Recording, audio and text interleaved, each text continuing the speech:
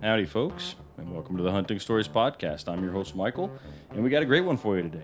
Today, we hear a couple stories from Guy Duplantier. Guy is the host of Western Contours Podcast, if you're not familiar with him. He's a great hunter, great human being, and a great storyteller, despite himself keep saying that he isn't. That being said, I'm going to just jump right into this thing. We're going to let Guy tell you some stories. He's got two specifically for us. One, Catalina Island in California, which is super cool and unique. And then the other one about an experience that he had that, honestly, I didn't even think this, didn't even cross my mind that this would ever happen to anyone. So, Guy, thank you for sharing with us. Now, as always, let's let Guy go ahead and tell you his stories.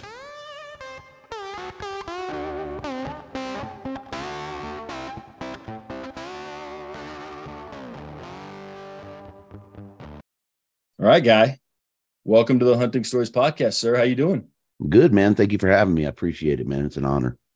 Dude, I told you before the episode, and I say this every time, but I always start my episodes with, I told you before the episode.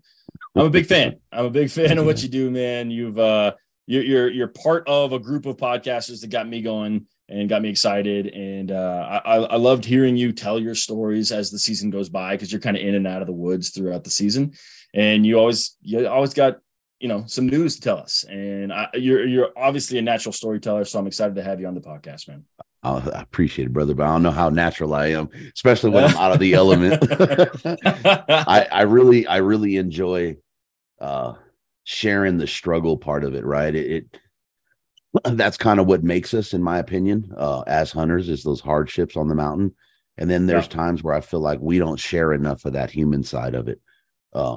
So that, it's really important to me to share those bits and pieces as I can, I agree. I agree. So yeah, I'm not good enough to have too many successes, so I have to share my struggles. Otherwise, I don't know that. Share. Well, that's the problem, right? Is the highlight reels make us think that everybody's good enough to share all the successes, right? But what comes along the path before those is a ton of freaking failure, bro. And that's that's so true. That is so true. So I have Casey McAllister on the episode right before this one. It's not released yet, but it will be when this one comes out. And he was telling me that the hunts that we remember typically are the ones where there's failure or there's something funny, but it doesn't usually involve a success. Those are the stories that really stick with us. Mm-hmm. And then I was thinking, as you said that, I've had multiple people comment on my podcast as far as reviews and things saying, I love hearing these stories. I love hearing people not just dropping 400-inch bulls and, giant whitetails and all this stuff. It's nice to stay away from the Snyders and the Haynes and these guys, which nothing against those guys. They're monsters. That's what I hope to be someday. Probably not, but I think the listeners really appreciate the real, right? The stories of, oops, that sucked. Well, everybody can't be. I mean, you're talking about exceptional guys, right? I mean, Absolutely. Everybody's not going to be a Snyder and everybody's not going to be a Haynes. And for whatever reason, right? Maybe that's our own detriment and we don't, put that effort in. I don't know that Snyder puts in any effort. That dude has always been a killer, right? I mean, I remember seeing him way back when, and that dude was a killer. I think some guys just have an innate ability. Yeah. They're in tune with everything they need to be in tune with out there. So that dude is he's beyond exceptional. Yeah, those guys are amazing. But I think that what we're doing here, telling our stories, for you, the above average hunter, and me, the below average hunter, sharing what we can, I think people appreciate that. I wouldn't even say I'm average at best, bro. I just don't quit. There's something to that. That's probably the biggest part of the equation. But let's do this real quick. Let's introduce you to the people that maybe don't already know Guy, and I'm gonna hopefully get this right. Duplantier. That's close enough, my brother. Oh, that's pretty. I mean, that's pretty good to be pretty GD. Okay. All right. Well, introduce yourself. So, Guy Duplantier, Western slope of Colorado nowadays. Originally from the far west United States. I don't want to claim state that shall not be state. Or well, there's a few of those. Hey, there's a few going on now, bro. Basically, the whole coast now, right? Yeah, it's bad. I digress. I fancy myself a hunter, man. I elk is my gig. I kill more mule deer than I kill elk. But I love everything about hunting. I love everything about, what we do, spending time outdoors. We kind of touched on the failure part of it. It's just what drives me. It's what made me. It's what makes me every time I hit the woods, man. Yeah. I don't know what else to say besides that. You know, it's made me a better man, a better father, a better husband. I just love everything about it. You know, the trial, That's the beautiful, man. tribulation, spending time in God's country, and you know, being able to talk to myself and work things out with myself. And the man upstairs is just nothing like it. Never experienced anything like it. Never will. That's awesome. Um, that's a beautiful background, man. I love it. But let's also tell the people a little bit about what you do. Like, I obviously know you from your podcast. Yep. So let's talk maybe a little bit about that. I know you're also maybe, I don't know if this is the right term, but kind of an adopted son of the Elk Bros. You're an elk coach So for the yeah. Elk Bro squad. So let's talk about that a little bit. All right. So yeah, you know, me and Joe, I'm going to brag a little bit. So when Joe and the boys were, you know, thinking about podcasting, Joe was listening to me, which shocked the living bejesus out of me, man. I'm just a dude. And it kind of spawned from there, right? He reached out and, you know, we had some conversations. Joe and I recorded for my podcast right at the inception of Elk Bros. And then it just spawned a really, really good friendship, man. Me and Joe hit it off. It's like the brother I never knew I had. And he knows how passionate I am about elk and the effort that I put into it, and asked me to come on this year as a coach, and wasn't no way I was saying no. No, you don't say no to Joe Julia. Yeah, he's no, you do. There's character. things you say no to. Yeah, ask Manano and Gilbert and the other mafia leader. Yeah. You know, and Luis, they'll tell you there's an appropriate time to tell Joe Gillia no. That dude he's all throttle, bro, no break.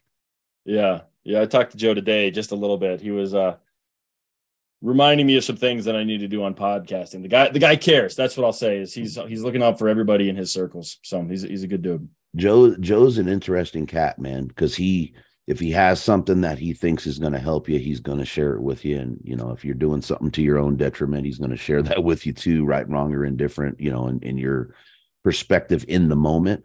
One of the best dudes I've ever known, you know, in my 48 years on this earth. He's just a genuine human being, man. What you see is what you get. And that's, I believe it. That's one of the reasons I couldn't say no to, you know, the opportunity and honor to go and, you know, be a part of that team and go down and, you know, coach some guys this season and spend time in camp with those boys. It was just freaking phenomenal, man.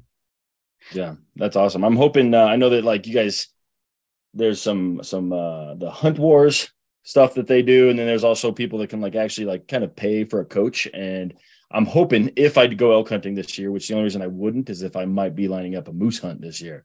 And so unless the moose hunt gets in the way, I'm thinking I might try and come down and get coached out by you boys because I need a lot of help. Okay. Like I hear you on the moose thing, but elk always takes the priority. I don't care. It's wapiti or it's wapiti. Yeah. Well, everything else is secondary. I believe it. I'll say that except for one caveat, which I do have two little kids. So I've got I got a 3-year-old, almost 4, and a 1-year-old. So I've got they come first, and then elk hunting and whatever the wife gives me. So I'm hoping to get more and more time as they get a little bit older. But right now, it's a big ask to say, hey, honey, would you watch these two little midgets here for 21 days? So the plus about elk season, man, is it really can be a family outing. I mean, you go up into one of these units that it's not terrible country and you can set up a nice camp, and have a wall tent, man, and the whole family can enjoy it. And you can hunt in the morning and hunt in the evening, spend the day with the kids. Yeah. It really is something that you can get out and everybody can enjoy. My wife started going out with me 2 years ago and she absolutely fell in love with it. And for 20 some odd years, I couldn't get her in the woods to save my life. And that first year I was at camp and there was one rock we could stand on, literally this big. And you stand on this rock and you had service. It was the weirdest thing. And I text her, I think I was out for like 12 or 13 days at that point. And I was like, hey, you want to come? And she's like, how the heck am I going to get there? I told her, find a flight, into Montrose. I'll leave the mountain, pick you up. We'll come back up. And man, it was the best 7 days on the mountain.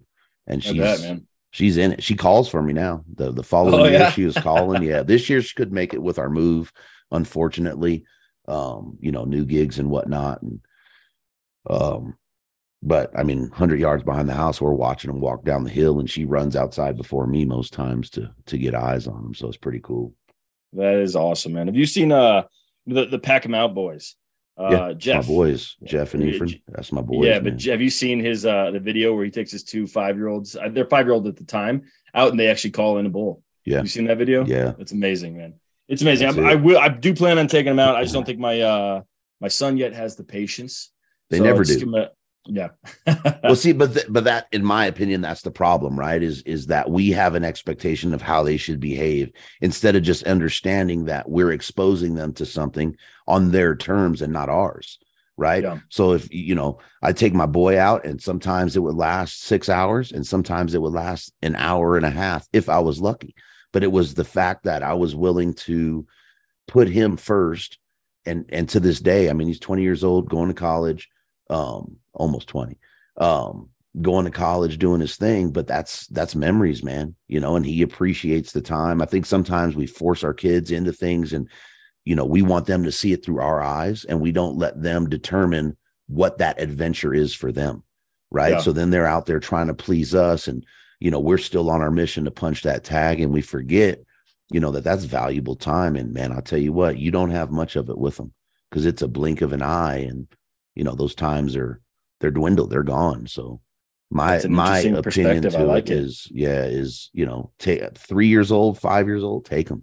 If it lasts you 45 minutes, you put the better foot forward, and you're starting to show them early what it is, and then they'll understand it as they grow up.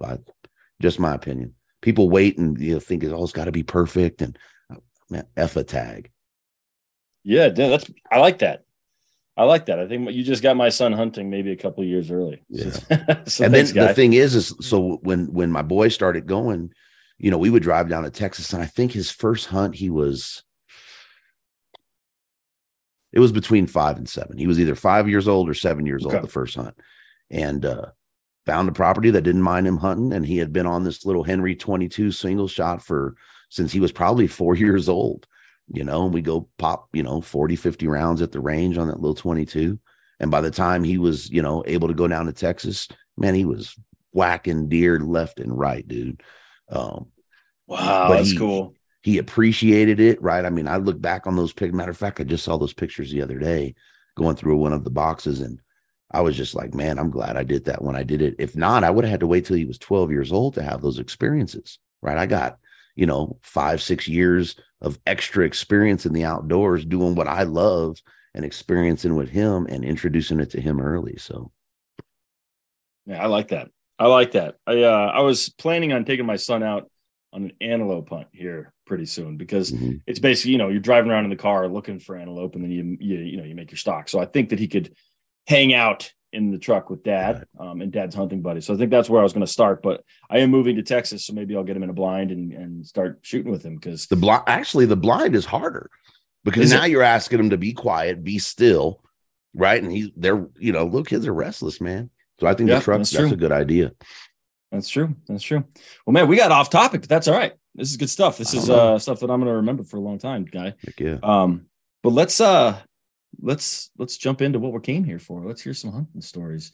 So I don't know if you have any in mind, but why don't you set the stage? Where are you? What are you hunting for? And we'll go from there. I'm going to tell a harsh one. My first elk hunt, 2018. So I've been hunting pigs and mule deer and blacktail and turkey. And I had friends that were like, man, you come out on this Colorado elk hunt, come out on this. And they were, primarily rifle hunting. And I love to rifle hunt mule deer. That's, love it. But my first love is archery. So I just put it off. I never, 6 years, I think it was, where they were asking me, and I just never did it. I applied for elk in Cali, and there it's a once in a lifetime gig, right? So you just apply, you don't get it. Okay. It's, it's mule deer and pigs this year, again. And I don't know really what flipped the switch, but I remember telling my wife, I'm going elk hunting. And I want to say that was probably January of 2018. I'm going elk hunting this year. So did a little homework, got on some forums, trying to figure out where I could go, how to get in. And initially it was either Oregon or Colorado. And I'm not sure how I came up with that. And I think that was just me asking people in forums where the easiest place was. And then I had started talking to this dude, and he said, look, man, cool that you're getting, your first elk hunt in.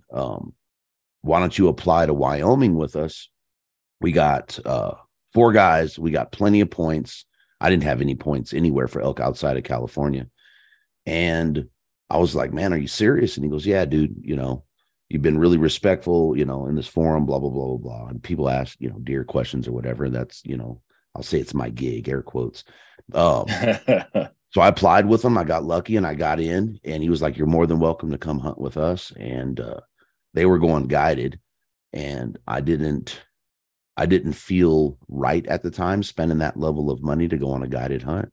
So, I looked at it, considered it, told him I couldn't do it financially, and decided to figure out how to strike out on my own. I'm not sure if you know, Wyoming is a non-resident no-go if you're in a wilderness area. So it kind of doesn't limit you, but it limits you, right? So I had to figure out how I was going to hunt in these areas that weren't wilderness areas. And I didn't know diddly, dude. I think I was Elk 101 and Elk Nut app from call it January 1, 2018. That's the only information I had. And reading books and anything I could find, about elk. Struck out to Wyoming. That was I want to say September 21st, 2018. And I mean, you want to talk about pump, dude. I loaded the Jeep, packed, everything. Probably I packed way too much crap, right? I didn't know what I was doing. I'm still figuring that out. Every time I go hunting, I'm like, why did I bring this shit? Yeah, I mean, truck's full and half the shit I never touch. Yeah, I mean, I had the full base camp in the back of a Wrangler, just crammed in. Thank God it was 4-door. And kind of had the base camp thing, in mind. And man, I just set out for Wyoming, and 18 hours later, I hit Evanston, and I was going to hunt northeast of Evanston. I found an area. I liked the landscape. It looked like it was easy to get into. And I pull up to this little drive-in motel, and I walk in the lobby. And as soon as I walk in, there's this, I don't know, 9.5 foot mount of a grizz standing there. And I looked at that thing, and I was just like, God dang, that's a big old bear. And dude, grizzlies, I've dealt with cats my entire hunting career. Lions don't bother me. I could deal with them. I could deal with, black bear. I saw that grizzly mount, dude, and I was like, holy crap. And did my check-in or whatever, and I asked the lady, where did that come from? And she goes, oh, it's about 35 minutes north of here. And I was like, wait a minute. I thought the grizzlies were way further north than what you're telling me. So I get on the map, and she kind of, I think it was about right here. And I'm like, oh, hell no. No, thank you. Right. I'm not messing with them. So it kind of thwarted my plans. I'm like, I'm being pretty chicken shit at this point. And I'm not going in grizz country by myself. Right. And I wasn't prepared with a firearm. I carry a little 40 cal, and I'm like, that ain't grizzly gun. So the next day, I just started looking at, pull up Onyx, and I'm going through the map, and I'm like, where the hell am I going to hunt? Because I'm staying away from that grizzly. And I didn't want to drive another 6-7 hours to get somewhere else. And, you look at that southwest portion of the state, and I mean, it's just checkerboard, BLM private. And was just having a hard time, man. And went into a little tavern there, and was just, shooting shit with somebody. And one of the guys, heard me talking the same story, and he goes, hey man, I just killed my elk, and my dad killed his elk. If you need some help, where are you looking? And I showed him. He goes, oh, I'll be happy to come with you. And I'm like, serious? And he's like, yeah, dude, I'll help you out. So that was cool. Struck out with bugs. That was the next day we met up, probably, I don't know, 7 or 8 a.m. at a Walmart. and then made about a 45-minute hour drive and got to this little walk-in access and kind of scope out the area, set camp. And I mean, as soon as we're setting camp, dude, I mean, bulls are bugling, right? And I didn't realize how enamored I was with them already, right? I mean, you're talking, 8 months of just delving into them, no information prior to that, and just falling in love with the animal. And then to just open the door, boots hit the ground, and hear bulls just bugling everywhere. It was just, I have that video still, dude, and I was literally just trembling like, this is unbelievable. Yeah. This is it. As the mafia would say, the Vitalakis, right? Oh, dude. That's not a real word. Screw them guys, I do know that's not a real word. They embarrassed me with that damn word. I thought I was talking to some guys at work. Talking to some guys at work. They're like, tell us about hunting. So I'm a heavy civil superintendent. So I would bring, venison and whatnot and, barbecue for the guys, make them burgers. And, the guys want to hear the stories, the hunting stories, shameless plug there. And I go, yeah, man, you get up there and you get the Vitalakis and they're like looking at me like, like, what the hell is that? What's the Vitalakis? And one of them goes, what's the Vitalakis? And I'm like, Vitalakis. Everybody knows. And then the foreman that was working for me, he goes, you think that's a Spanish word? And I was like, isn't it? He was like, never even heard that word. And I was like, what the hell? And I told Joe, and Joe told me, he said, man, that's a made up word. I'm like, you sons of bitches. It was the funniest thing. I was so embarrassed. But anywho, yeah, man. So I'm trembling. I'm like, dude, this is a go. And set up camp, but you know how it is. By the time you set up camp, 18-hour drive, driving around all day, it was like, all right, first thing in the morning, we're after them. We get to our little, walk-in point, and we walk in at dark, and sun's breaking, and bulls start bugling, and we set up, and I'm gonna say that bull was probably about 400 yards away when he started talking. And I mean, he's screaming at us, and it's just. Were you calling to him, or was he just on his own? He was on his own, but I started cow call, if you can call it cow calling to him. I'm mewing and then Bugs. He had never called for anybody, and then he's on an external, and he's just buzzing away and calling. And this bull is just, you can hear him coming in. He's coming quick, and he's on one. And it's 7:22. This bull is on top of us. When I first see him, he's like 57 yards away. And then the next second, he's 22 yards away, and he's just staring at us. There's three little aspens, and we're in the wide ass open. Bugs is standing 2 foot off my shoulder in front of me behind a tree like this, like there's a bull there. I just called the bull in for you. And the bull's looking. I mean, it was, knowing what I know now, it was so stupid, dude. It was like beginner's luck times infinity, right? Like there's no reason that bull should have even, stood there for longer than 5 seconds. And, he comes in and he looks, doesn't see anything. And I mean, at this point, he's like 22 yards and he's still, and we're the wide open. His one aspen. Yeah. And the bull's looking at us like, okay. And, when he had come in, he kind of come in broadside. And as soon as his eyes got behind the aspen, dude, I just drew, and I held that bow back, man. I didn't have a shot. I held that bow back for somewhere in the neighborhood of 2+ minutes. And the bull was at 22. He came into about 18, and then he finally kind of presented a shot in between two aspens, at 18 or so yards. And I just loosed the arrow, man. It pinwheeled him. He boogered off to my 3 o'clock and kind of was sitting at about 47 yards. I knocked another arrow, and no shot, man. And I mean, you want to talk about, Vitalakis and respirations. In that video, you could just see my chest just boom, boom, just breathing like crazy. And it was just celebratory, right? Like he was smoked, bro. Just perfect shot. And are you videoing yourself, or is Bug? Yeah, no, I was self-filming it. And perfect shot he gets. I don't have another shot. He finally goes, okay, something's not right.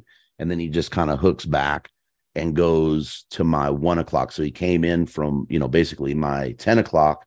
Now he's leaving at my 1 o'clock. So we decided, give it a few, make sure he was out, and we'll go grab my arrow. And I don't know, 35, 40 minutes or so. And maybe that's double the time. You know how it goes when you're out there waiting. Yeah. And walk up. Never found my arrow. We looked for my arrow, couldn't find it. So we just, started marking blood and trail the blood, dude. Excellent blood trail. I mean, just dripping. Both sides were just pouring. And it was like, oh, this dude is dead, And we get, I don't know, we get about 70, 80 yards, and then it's just drip, drip, drip. Oh, no. Another 60 yards. Then you could see he stopped. He's bleeding from both sides, but it's just the blood pools on the sides are just getting smaller and smaller and smaller. And we keep going. We're kind of split up, kind of grid in the area. And it was to the point where it was like, you were lucky to find a 1/4 inch splatter of blood. And right at the last little spot we found, he dropped down into this drainage. And at about 50, 60 yards down, it's just heavy, heavy willows. So I'm like, oh, this is going to be a pain in the butt, but I'm still of the mindset of I pinwheeled that animal, right? Yeah. Not tripping. Clean pass through, shooting an iron will. So I was pretty confident. And as we dropped down towards these willows, man, the blood dried up. And I'm like, okay, kind of high, maybe back of the lungs, downhill.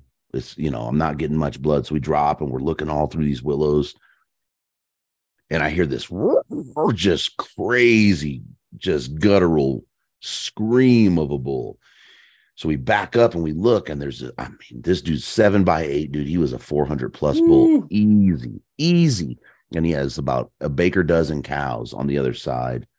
And just screaming. And I'm like, oh my God. This bull he was a monster. So everything said that he's, my bull was not going to be over there messing with that bull, with what was going on. I don't know why. That's what, it told me. So we, instead of going 1 o'clock, we continued to go, down this drainage, start looking in and around these willows. Nothing's really broke up for him to bolt through. Well, now we're in this drainage. We come down our ridge. There's a ridge across from us. The top of that ridge is 50 yards from private. And then now to my 9 o'clock.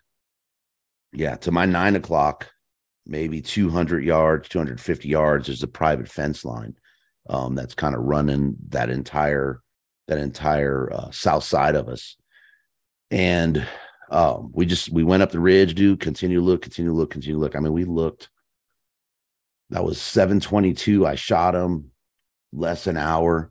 It was 9:30, 10 o'clock at night before we kind of gave up the search for that night. Decided, call it, we'll get out of here, come back in the morning. And first thing the next morning, man, I didn't sleep a wink that night, dude. Like, I bet, man. I bet. First elk hunt, and I'm just beating myself up. Like, what did you do? And I had the video, and I watched the video over and over, put on the laptop. It's like, man, it's a good shot. Yeah, it's a little high, a little further back than I was wanting. When I drew back, because I didn't have the shot, I had to step over a foot or so to my right side. And I'm making excuses right now, by the way. And I'm anchored, and I'm still on my pin with my pin settled on the bull as I'm moving. And then as soon as I stopped moving, I sent it. That's my excuse, folks. But even, watching the video over and over, you're talking 2 hours of us just examining the video just over and over. And it's like, it's still a good shot. That bull's going to die. So there was a little bit of hope in the situation.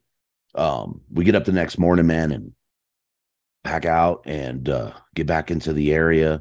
We waited for light to come up, of course, and we didn't want to bump him just in the chance that he was still up on his feet or able to move. So we waited for light, walk in, get back on where we had blood. And instead of going down and across, we kind of looped back around. I knew where we shot him at, We knew where he come from. I had everything marked. We marked all the blood on onyx. And I said, well, let's go opposite ridge. And what we ended up doing was just sitting on the opposite ridge and just listening. And we got a couple calls, and it's like, man, that kind of sounds like that bull. So we call. We had a couple bulls come in. It was like, not that one, not that one. There was one that come in, and he just didn't have any blood or anything on him. So it was like, man, I didn't know rack wise if that was him. But there was no blood, so we let him walk. And we're sitting there and we're eating. And we look up, and a couple magpies fly out of the opposite ridge where we were, where we had sent the shot. So I'm like, oh crap, man, let's get over there. So we boogered over. We dropped down and just kind of scooched to the south a bit, kind of in line with the magpies. And I started looking for blood. Bugs kind of looped along that fence line to the south and started walking up that. Well, then I come across a log and I look down and I'm like, oh crap. I mean, a splatter of blood, maybe ½ inch, right? He's going back uphill and getting on my hands and knees. And I'm like, all right, I got blood. And I'm following it up. And he goes, I found the elk. And I was like, just sigh of relief, dude. I couldn't believe it. It was I bet. It was just like, oh, thank you, God, And dude, I book it up the hill and I'm like, where you at? And he yells to me. And when I break the top and I see him, the look on his face wasn't good. I'm like, oh, damn, coyotes or bears got to him or something. And I get up to him and he just shook his head and started pulling branches. And I'm looking and there's a carcass laying there, totally stripped down, nothing left to it. Totally stripped, dude. Horrible, horrible butcher job. I mean, the amount of meat that was left on that animal. And when I say he was under branches, cut branches. So we're looking around like, what in the hell, right? And I'm like, well, let's figure out if this is even the bull. So, we grab the pelt, and we kind of pull the pelt over and we roll them. And man, the bottom side was pretty much all meat still. The quarters were gone. But I'm like, dude, I grabbed one of my broadheads out, found the hole, and I'm like, this is it. So the bull looped from where he came from. He did a big circle, dropped to the drainage. He went about mid slope and then started going back up. He basically went to where he was probably bedded when we first heard him. And he went and he died in that bed. So Bugs, I'm bummed, dude. I'm standing over him. I'm like, I'm damn near in tears. Like, just beat, man. Just the most defeat I've ever felt in my life. And then Bugs goes, we got horse tracks. And I'm like, what? So we follow these horse tracks. And I have no idea how someone would have seen us. I mean, it's pretty thick aspen grove, kind of mixed. But 2 horse tracks walk up right along the fence line. They stop where that bull was. You can see the horses moving, just kind of back and forth in that area. Yeah. But yeah, the bull was pretty much poached out, man. And, nothing we could do about it. And I had the horrible decision to make whether or not I was going to stay and hunt and find another bull, which was well within, the right at that point. And or a lot of money invested. It's a tough decision, man. Oh, dude, it was a rough one, bro. And it took me, I think, about a day. And I just milled around camp and beat myself up and took pictures of deer and elk and beat myself up some more and shot the bow and beat myself up some more. And I was sitting, there's a little creek right there. And I was sitting there and I was like, I'm done, I'm done. That no matter if I'd have went and, if I could have got to that big 7x8, he was on private, by the way. So I couldn't. But I assume that the poachers took the head as well, right? They took the antlers. Oh, it was gone, dude. It was gone. If it was full of magpie crap or super decayed or the holes weren't exactly where we put it on, where I put it on that bull, and I mean, it was just brutal, man. Just a brutal experience. And I was sitting there and kind of recorded a little video, like, fuck this. And I made it was a tough call, right? to this day, that was probably one of the hardest experiences and hardest decisions I've had to make as a hunter. Packed up when I made the decision, dude, I think I was packed in an hour. It's like 4 hours to set up a camp, that elaborate, packed up in an hour, and I was out, dude. I was on the way home. And God dang, you want to talk about a long drive? I bet. It's in your own head the whole time. That's brutal. Yeah, because did you you're call a warden there, or anything like that? What are you going to do? You know what I mean? Like the hardest part for me was, as a hunter, I know what it takes to put an animal on the ground with archery equipment, right? And for somebody to go in and do that and take the rack, like I would almost understand just taking the meat and leaving the head, right? But you're going to take the rack. Yeah. That rack is going to sit on a barn or in a barn or on somebody's wall.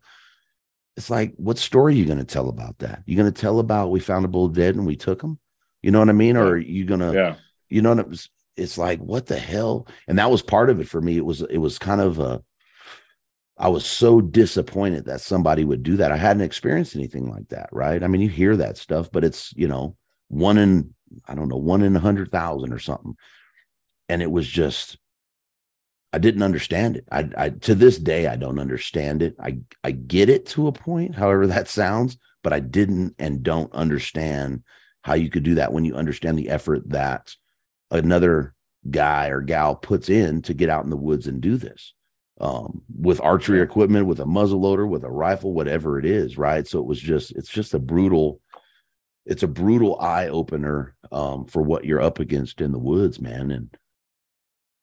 But I look back on that situation now, and it's kind of what helped spawn my desire and passion to be that elk hunter, right?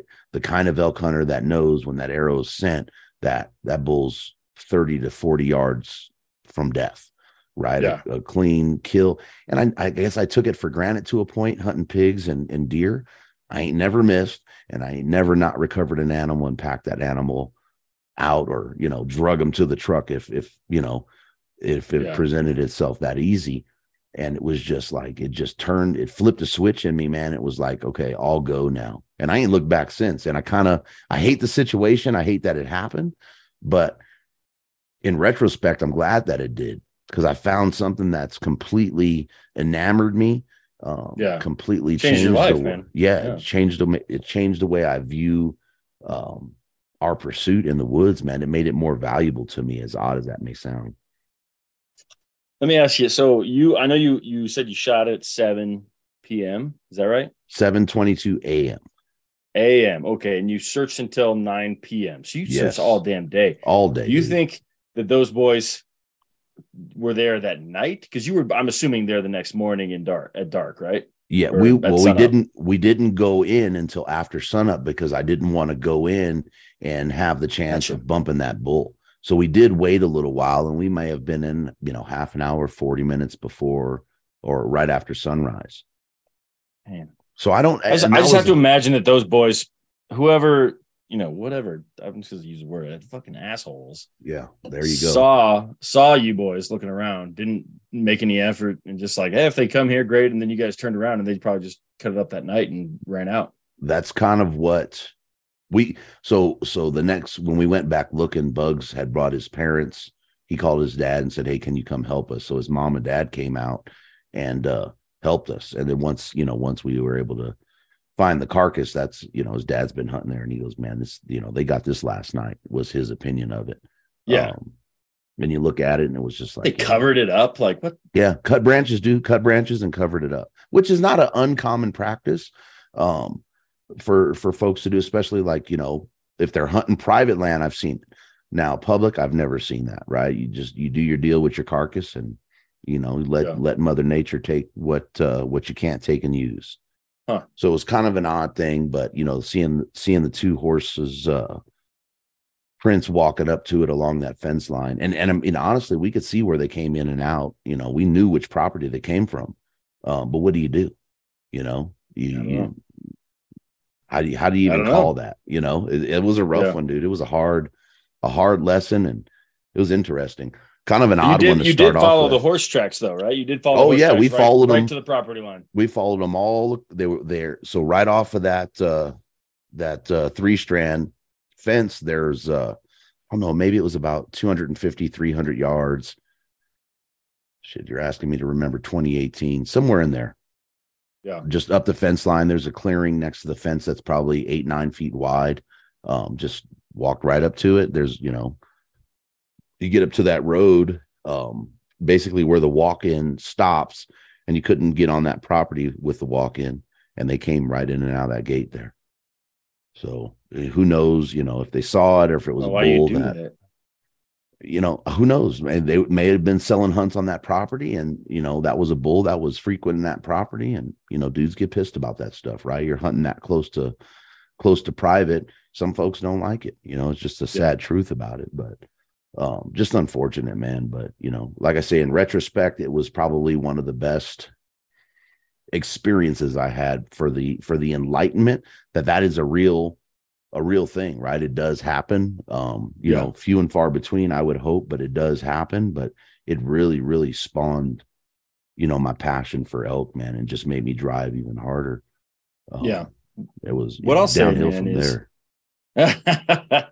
I'll say that I'm a newer hunter, but even newer archery hunter. And like really the experience that I'm looking for is what you got. So I'm glad that you got to experience that. I mean, granted, we all want to come home with meat. And we definitely, and then past that, like having antlers, hell yeah. Like I'd Yeah. love to have that. So every time somebody sees those things, you can tell them this story. Mhm. But like really the experience of hunting is up to shooting that arrow, right?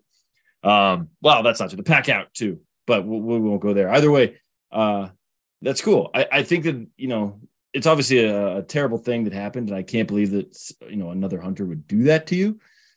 But I think that you got that adrenaline, that moment of zen, right? When you put that elk down, when you knew you hit that shot. And I think that's what a lot of us are looking for. So I'm glad you at least got to that point, on your first archery hunt, man. But that's a crazy story. I've never heard of anything like that. Yeah, it was a trip, dude. It was I have that video on I don't spend much time on my YouTube, and the video's kind of crappy. It's fairly old, kind of first edit attempt, but it's on my YouTube, Western Contours. You could check it out. Yeah. The I'll put a fun link in the show notes. Yeah, the fun part about it is watching me breathe, and when I'm in that freaking 2-minute draw, it's funnier than crap to me to kind of look back on that and go, "Ooh, man, I was pumped up." But yeah, That's awesome, man. but it's kind of, like I said, man, that's what made my elk hunting journey what it is today. And I don't, as much as it sucks, I don't look back on it with any kind of despite or anything like that, and just for the record, those dudes weren't hunters. I'm going to put that in there. I don't consider a jackass that'll do that a hunter. It's a good point. That's a real good point. It's probably, so if it was coming from private, it's probably possible it's just like some hired hand that was like, oh, look, there's some meat. Let's go get some for ourselves. Somebody that they didn't find it. Yeah. Who knows? Well, that sucks, man. You got any fun stories or positive? That one's a Debbie Downer, huh? I mean, it's a great story because it like inspired you to be who you are. But you got what else you got? Catalina Island, bro. So you want to talk about the it's funny. Catalina wine mixer. Let's go. Yeah, man. So when did I first go to Catalina? Jeez. What do you hunt on? 2018, dude. Yeah, that was same year? It was the same year. I got a call from CEO of the company I was working for. The president calls me and he goes, "Hey, you want to go hunt mule deer on Catalina?" And I'm like, "What?" And he goes, "You want to hunt mule deer on Catalina?" I go, "Is that a fucking real question?" Hell yes, I want to hunt. So, Catalina Island sits about 26 miles off the California coast. Okay. And I think from end to end, west end to east end, is like 24 miles across. Okay. And for years, you could hunt Catalina on a OTC tag for years and years. Then it went draw. And then it went to, you have to go through the guide service who guides via the Catalina Island Conservancy. And it was like the Catalina wine mixer. Like if you didn't have, $5 to $7 to spend on a 3-day hunt, you weren't going. So is it, let me real quick, is this like, it sounds to me like it's public land. It's a public land. It's public land, but the hunt is run through the conservancy. So, okay. And do they have any idea how mule deer got onto an island 26 miles off the coast of California? So they took, and if I get the number wrong, please forgive me. If I remember correctly, they took 13 mule deer from Angeles National Forest, and they took 3 from somewhere up the Central Coast, and they let them go. And the deer just did what they do. There's no natural predators of them, yeah. Right? The only predator on the island would have been the Catalina Island fox, and it's probably the size of a chihuahua. So these things were just able to just run rampant on the island. They used to have goats, they used to have boar, they still have buffalo there. No way, they have buffalo on Catalina Island? Yeah. Shit. Okay. So back in the day, right, I wanted to go to Catalina. I wanted to hunt cat, and it was, I believe that was D15 hunt, and you just couldn't do it, right? You couldn't get on it. Everybody wants to hunt cat. And anyway, this opportunity came up, and it was just like back from Wyoming, and 2 weeks later I'm on Catalina Island, dude. That's awesome. That's good karma, right? For putting in what you put in Wyoming. And never looked at it that way. So phenomenal, right? I mean, you're sitting on, the top peak is like 2,700 feet, and you're surrounded by the Pacific Ocean. And I mean, amazing sunrise, amazing sunset. And there are freaking mule deer. I don't know if you can see behind me. Let me see. Let's see. That Euro is a cat buck. Yeah. I think. Let me see. There it is. I think that's a cat buck. That's definitely a Catalina Island buck. That's the last buck I shot there.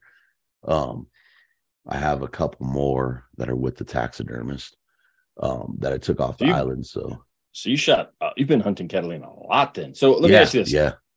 So obviously this has something to do with the CEO. Like, what is his connection? How did he get this tag if it's so hard to get? He didn't. So he had a friend of his, one of his best friends, Dennis. Shout out to Dennis, my boy.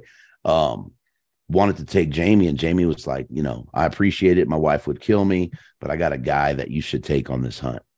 And I wasn't turning that down, bro. No. Yeah. So link up with Dennis, and Dennis owns a company, Concrete Coring, and he's one of our business partners in the industry. And linked up with Dennis, man, and we went out on this hunt. You take the boat over, met him on the island, and met Ben and his crew over there, which they're absolutely phenomenal. And I've never been on a guided hunt, and I'm like, this is going to be a strange one for me, right? I mean, there's nothing wrong with guided hunts, but there's a perception. And we're talking, and he's sorry, well, this is your guide, and Tom's our guide, and me and Tom are shooting it. I'm like, look, dude, I ain't never been on a guided hunt. Can I kind of just do my thing? Like, I know how to handle my weapon. I know how to kill deer. And, as the day went on, he was like, yeah, I think we're good with that, man.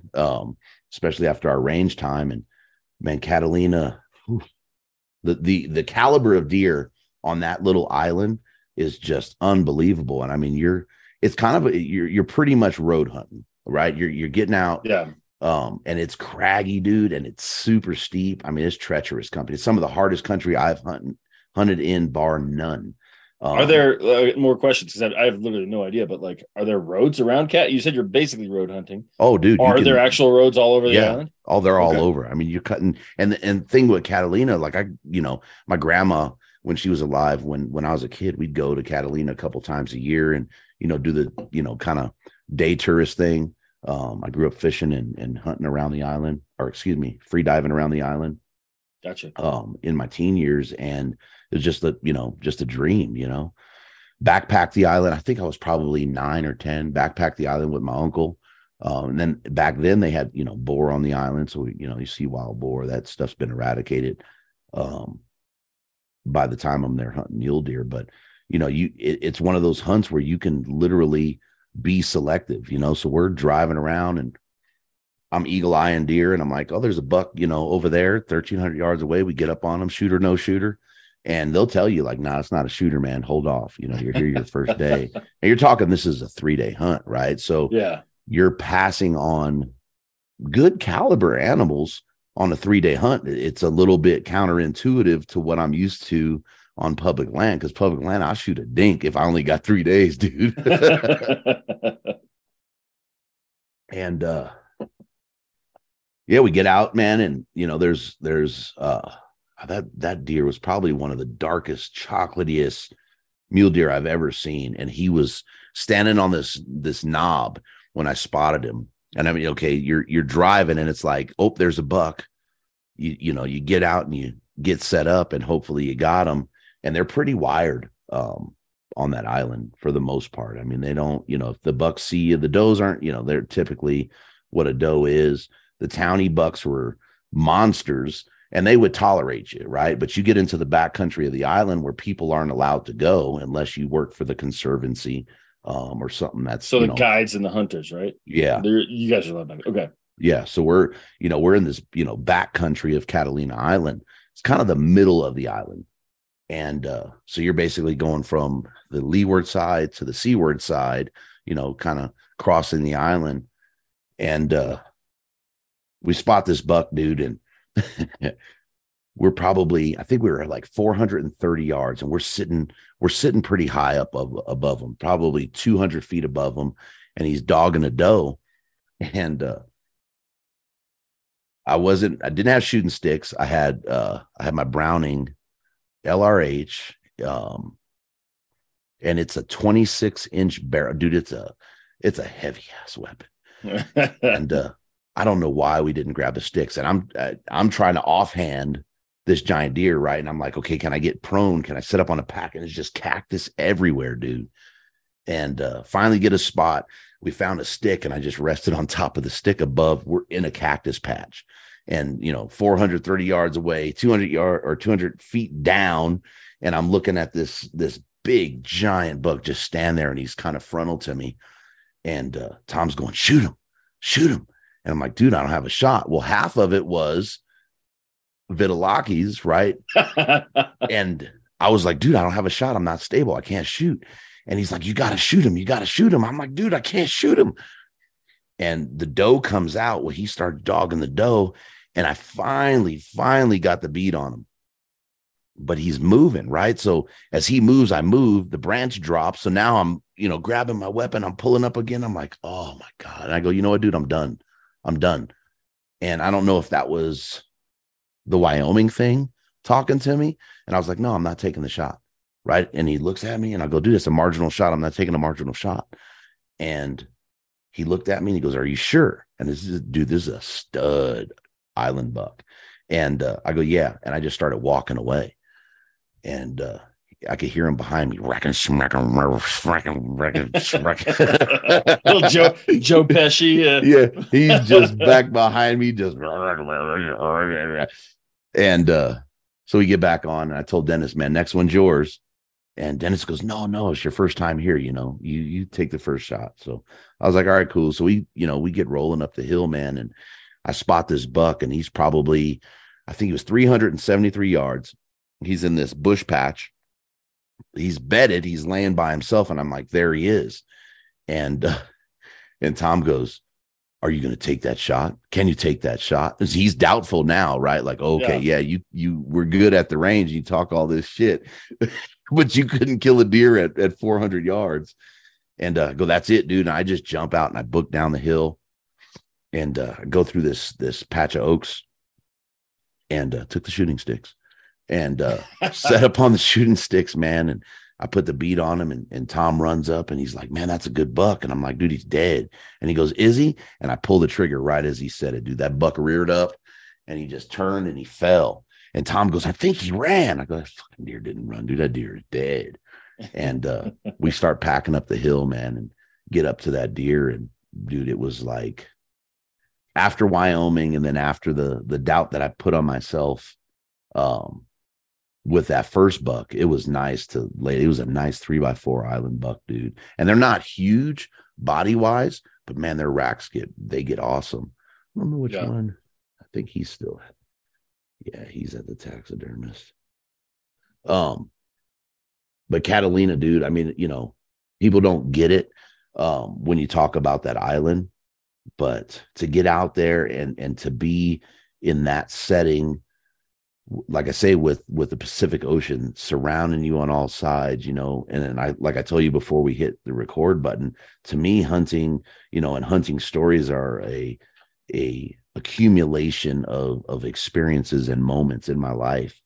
And it was a real eye opener to be out on that island and kind of live in the dream that I had years before it kind of died, because it was like, oh, it's guided. I'm not going to spend, $5,000 on this hunt. And then here I am with this freaking, with this trophy of a island buck.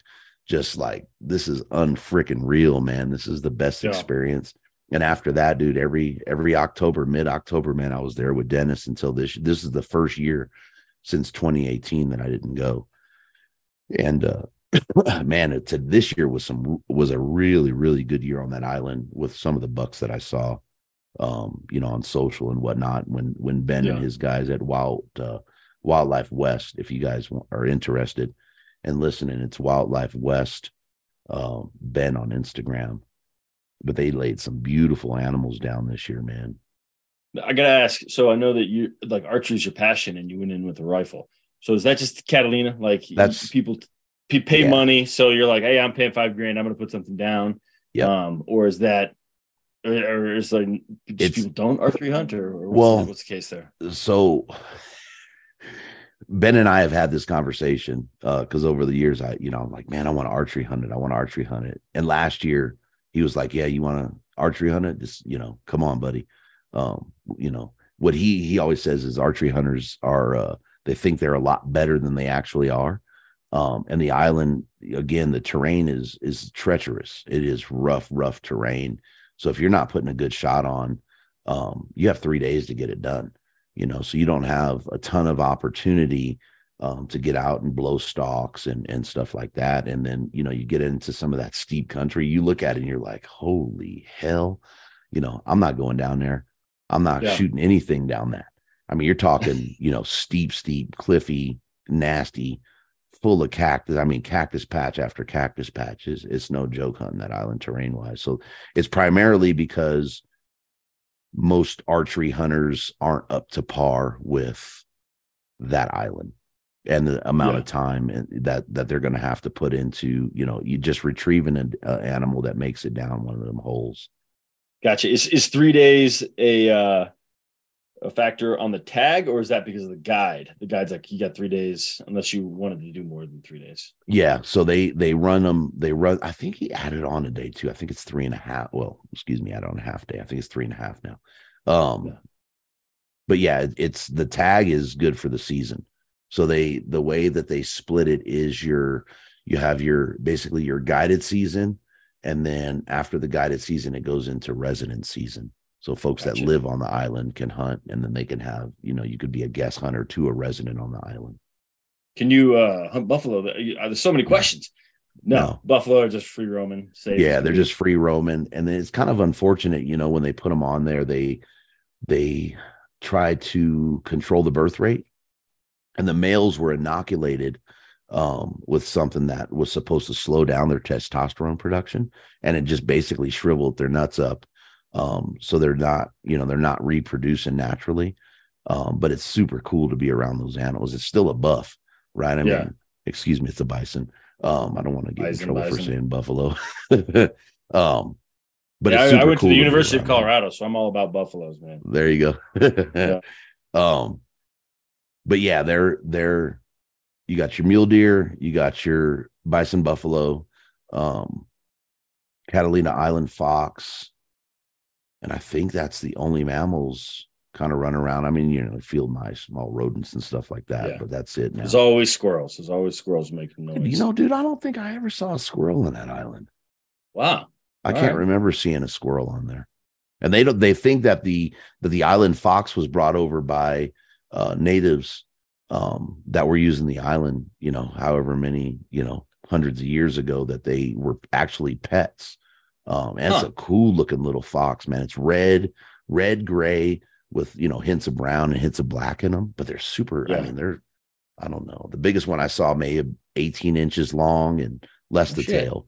I'm gonna have to do some Googling after this recording. Yeah, dude, they're really cool. I got no knowledge about Catalina Island other than they have a wine mixer. Like, that's it. Yeah, that was. I actually think that's a real thing, but that's what like my buddies. They're like, "Oh, you're going on the Catalina wine mixer hunt," and I'm like, "Yeah, screw you guys. You're just jealous." Yeah, but it come home with a nice mule deer every year. Yeah, it is a phenomenal place to hunt, dude. It is. I mean, I'm going to liken it to my elk experiences, right? In terms of the revelations and then just the beauty that you're surrounded with when you're out there and it's a foggy morning and you're sitting on a cliff and looking straight down to the ocean and you're 2,000 foot above it and the waves are crashing on the cliff below you. I mean, you're just in awe of his majesty again, right? Of that creation. And it's like, I liken that to getting out into the flat tops and, running around and looking at, what do we have in the flat tops in 34? Like 200 lakes or something like that. It's crazy, right? Yeah. But the beauty of it and the majesty of it is just impeccable, man. That's cool. Have you ever hunted Hawaii? No, I want to do that. My buddy Armando, with the bow hitch, he went out, I think it was last year. No, year before. Have you heard his story? He told it on our podcast, like episode 6. Did he? Oh, dude, when I was texting back and forth with him when he was there, dude. And I think he might have told that. Saying he cheated both of us. He told the same story on both podcasts. That's the problem with podcasts, though. It's the same 10 guys with the same 10 damn stories over and over. Yeah. We only got 10 friends, right? But yeah, man, when he goes to the airport and he actually is a day early, like, man, Armando, man, that's Armando. But yeah, my daughter after college, she moved over there. She came home for a few months and then said, I'm moving to Hawaii, and she moved. And then she was trying to get the wife and I over. And I don't like flying. I don't like tropics. I like mountains. Yeah. And I told my wife, well, I'll go if I can hunt for 3 or 4 days. And then 2020 hit and it just killed all my hopes and dreams of getting over there. Yeah. I think I had a trip planned for Hawaii as well. Not for hunting, just to go. Yeah. I'm looking into hunting there at some point. I wanted to go for my 40th birthday, which is coming up in a few years, but my birthday's in April. And apparently the hunting's really more towards July. So it's like, They were like, well, we can maybe get you a buck. And I was like, that's not really what I'm looking for like a 40th birthday hunt. So, well, yeah, maybe it's rough when you spend that kind of money though. Yeah. Well, they said they give me a buck, but he may or may not have antlers. They're maybe in velvet, maybe not, but they're not full grown at that point. So I was like, all right, I'll figure something else out. Those suckers are supposed to be wiry. Yeah, they're wiry, man. That's what everybody says, and they're fast. Yep. I've hunted them in Texas a couple times, and what I mean is I've sat in a place where they occasionally show up and never seen one. But someday, axis deer is real high on my list. I know that when I was hunting axis deer, the gentleman who was letting me hunt his land was just sitting at his house, and one walked by and he dropped it. So I've eaten axis deer. It's delicious. Like on par with elk. My wife actually prefers axis deer to elk. Yeah, and they're beautiful, beautiful deer. Oh yeah, they're cool. But man. He was just sitting there, hanging out, waiting for me to come back at the end of the day and put a couple down.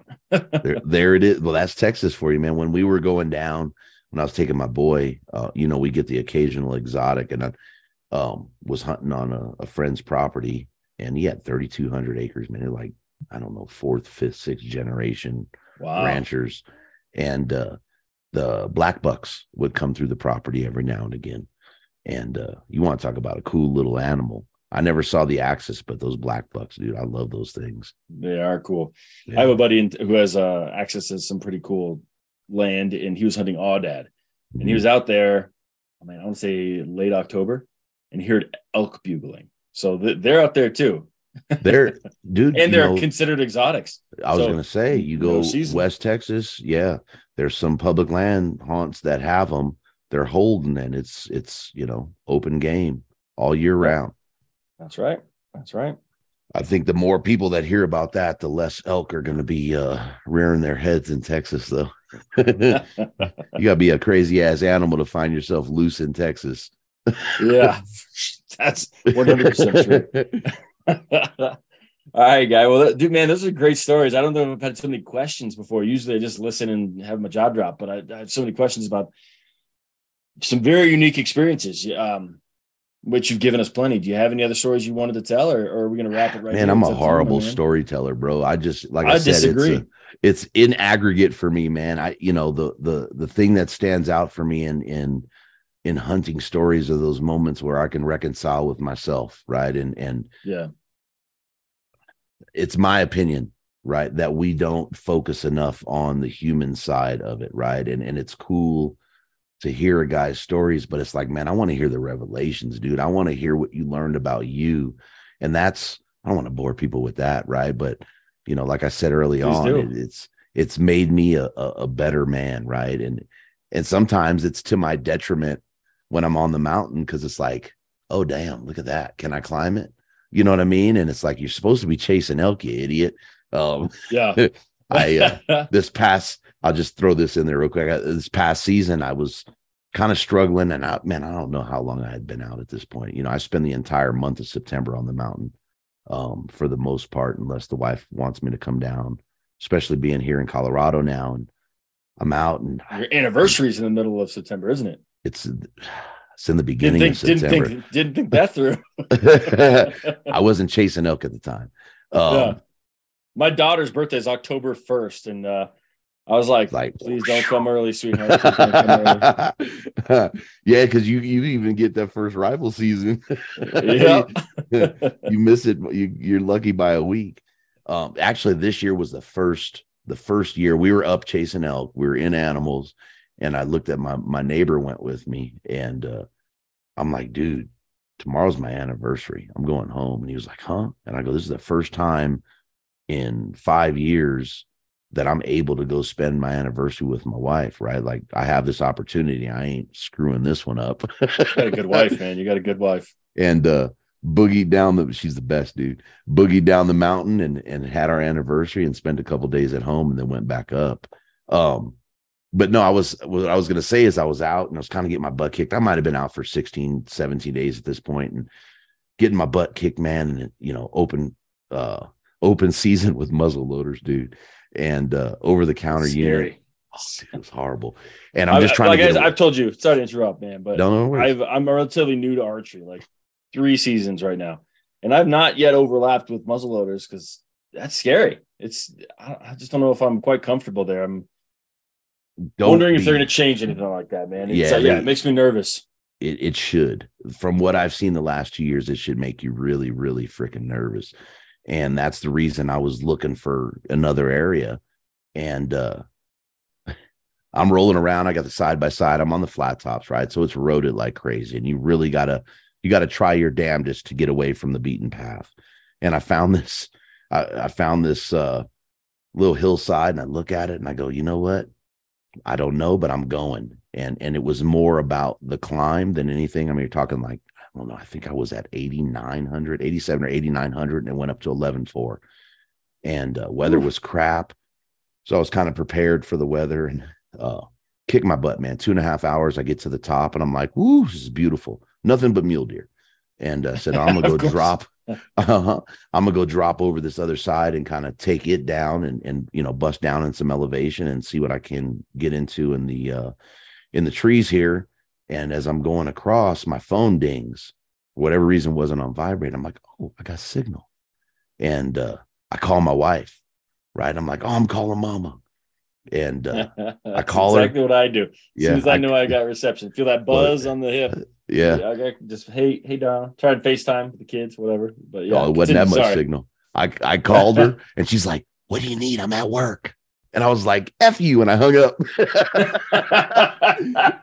I said, I love you. F you. And I hung up, and I was like, dang, that sucks.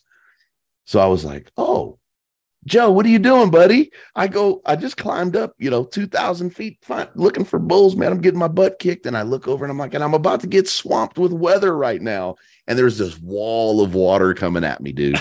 And I'm like, two and a half hours up this freaking mountainside, and I'm looking at this wall of water, and I'm like, holy crap, I'm about to get pounded. And sitting there, I was talking to Joe, and we're laughing, going, he's like, why the hell are you calling me? I'm like, dude, I needed somebody to call to brighten me up. I'm lonely. I'm talking to myself more than chasing bulls at this point. And I just climbed this freaking mountain. And right as we're talking, I'm like, bro, I got to go. And the next, I don't know, 10, 20 seconds, dude. I mean, it's dumping. It is dumping. Yeah. So 2.5 hours up to get up there, have a 10-minute conversation and I love you, F you, hang up, and then turn around and come down. Soaking wet, man, to run back to camp. But it's just, I don't know, man. Like that kind of seems like a tangent, but it's just experiences, dude. Like, yeah. I think we need to hold on to them. We kind of, as hunters, we live in an echo chamber. And then you get caught up in life and the rat race, whatever that looks like for the individual. And you're going, whether that's to provide for a family or to pay the house note or that, bitchin' truck you got. And we forget, man, that there's so much more to it. And then just the connection that we get out on the mountain with God, man, is just, it's a heaven sent, man. And I don't know that we pay enough attention to it. So like I said, just, kind of a hell of a tangent from the story, but, I just, I feel it's important to say that, man. We gotta stay grounded, and it's ingrained in us. Well, not all of us. Some of us are gatherers, but that's something that we've had in our DNA for eons. My dog just busted in. Thanks, babe. We've had it ingrained in us, man. And we don't live that experience enough because we're worried about notching that tag and how big the antlers are. So, yeah. I'm with you. I think that's exactly how I feel. I say it all the time. I'm not a very good hunter, but that doesn't mean that I don't have an amazing time every time I go out there. Yeah, but what's a good hunter? That's my point. What's a good hunter? Okay, you know what I mean? Great question. Yeah, I'm not I don't harvest often. That's what I'll say. I get out there and I put in the miles, and I don't care. Like, I'm just having a great time. This year. I think I mentioned it to you at some point, but I jacked up my back. I missed the entire elk season this year because I fell and compressed a disc in my back. But I'll tell you, the like 2.5 days that I was on the mountains was like the happiest I've been all year long. Mm-hmm. And I bring that home. Like, my wife goes, before I love who you are. I love the man you are. But since you become a hunter, like, you come home with something extra. Yes. I don't know what it is. And like, I just have an extra passion for everything else around me. Yeah. Whether it's when I come home and I feel that and I push that upon my family, or whether it's, the day after hunting season and I'm not, or whenever it is, and I'm building up for the next season. I'm making myself a better person because it's just such a great thing. I don't know what it is, but I think it falls in line with like what you're saying. And it's you get to work out your shit, right? I mean, you get to take everything that, whatever that burden is, and you forget about it. It's like the factory reboot. You know what I mean? It's gone. All the garbage is gone. Now, some people may take it up with them and bring them back down. Then I apologize. And you're probably missing some of what is offered out there to us. Yeah. And you know what? And I don't think it's exclusive to Western hunting. No, I've done some blind hunting and stuff like that. And I think it's often about the pushing yourself, but it's also about just like thinking, right? Having no one there. No phone, no TV, no other people, just like you and your thoughts that's it. And that's something it's not common, right, in today's society. No. And then there's a part of being involved in the circle of life that even amplifies that more. Because I can go. Absolutely. If only I could kill something, I'd agree with you. But yeah. You're still involved in it, bro. You're not look-seeing. You know what I mean? You're not a leaf peeper. But I think there's something about being involved in that circle, in that pursuit, and that it amplifies it. But it also, for me, it's a reminder of how small and minuscule I am. So I have these big compounding problems, 4 months out of the year. I don't even think of life that way anymore. Right. But that's how I looked at it prior to it. And you have all this stuff that you feel like is heavy on your shoulder, and you get out there and you realize, like, I ain't shit. Neither are my problems. Like, I'm amplifying something that doesn't need to be amplified. this is what it's about right here. Being in nature, spending time when my wife goes out or my kids go out. It's just amazing, man. I've been trying to get my daughter out because I want her to experience that part. She'll kick most dudes' ass on the mountain. Like, she's hiked all the peaks in Hawaii. She went out, she by herself soloed those peaks. That's cool. She's a freaking stud. And that's what I keep trying to tell her. Like, get out there with me. You don't have to kill anything. Just come out and experience that. It's a different perspective on everything. I agree. Hey, where's 100%. It's your shed. I'm trying to train my pup to be a shed dog. I want to get a dog. I don't have one now, but I told my wife I want a blood tracking or a shed hound. That's all I'm looking for. I don't need a duck, bird, dog. I don't need any of that. Just find me some sheds. This guy he has a pretty strong prey drive. He's American Bulldog. And he's taken a liking to some of the sheds around the house. So I'm like, okay. My wife loves sheds. I ain't really a shed hunter. My wife loves them, so he's going to be a shed dog by this spring. There you go. A bulldog would be hard to get over some of that blow down, though, them little legs. No, he's an American Bulldog, dude. All right. Yeah, he'll be about 115 pounds, stand probably 22, 23 inches. So they're not English Bulldogs. Gotcha. Cool, guy. Well, man, this was fun. I appreciate you coming on, man. I think we got the point across tonight. This was a good one. This episode wasn't just about telling fun stories. This one felt good. So thank you, man. Appreciate that, man. Appreciate it. Yeah, I hope I didn't bore your listeners too much, man. Yeah, I'm sure not. I'm sure you did not. But let's tell the people where they can find you. Tell them a little bit about your podcast. Anything else you maybe want to mention? Yeah, we'll wrap this shit up. Cool. Western Contours. Listen to it just about any platform. I try my damnedest to not focus solely on elk, although I fail at that pretty bad most times. And I try not to live in our echo chamber. And I really want to have an impact on, outside of our demographic, but also showing the human side of hunting, as well as offering, the expert voices. So, it's kind of all over. It's primarily focused on Western hunting. But I'll talk to anybody I could have a good conversation with, like you, bro. But Western Contours on Instagram, guy_Western Contours is kind of my personal Instagram. I'm lazy as hell lately on Instagram. I've been struggling with the whole social media thing with all this crap going on and how they kind of squelch our voice and everything. Also own Western fly covers, pack flies, vinyl harness flies, got some rain flies coming out, ponchos and scope covers and whatnot. So that's Western Fly Covers on Instagram, Western Fly Covers LLC, I believe it is on Instagram, and pretty much wherever podcasts are being delivered, I'm on. Carbon TV, signed with them in September, so I'm on the Carbon platform, which is awesome. A really cool platform for outdoor enthusiasts of all kind, be it fishermen or just hikers and hunters, and cool platform to be a part of. So happy to be there. But yeah, that's where I'm at, man. I appreciate the opportunity to get on and shoot the shit for a little bit. Yeah, this was fun. I have one final request, and that is next year, like late October, when you do that podcast with Jermaine Hodge and you guys are just firing each other up, just let me be a fly on the wall. That's all I want.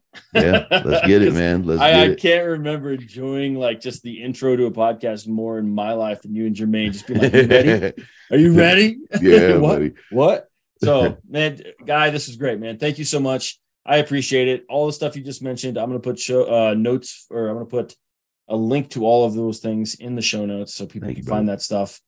And yeah, man, I'm sure I'll see you around. And absolutely, I wouldn't be surprised if I have you back on sometime once you've made a few more stories for us. Cool, bro. I appreciate the opportunity again. Thank you so much. Yeah.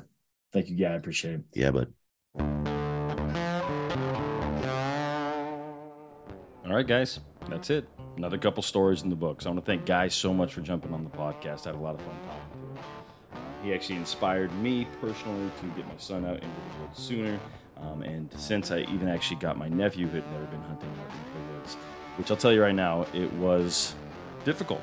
That's all there is to it. Taking a 13-year-old on his first hunt, getting him to stop talking, quit dragging his feet, all those things. So I'm learning, and I'm going to introduce a couple young men in my life, and maybe even some young women if they're interested, to hunting. So, Guy, thank you for that. But, of course, thank you for telling your stories.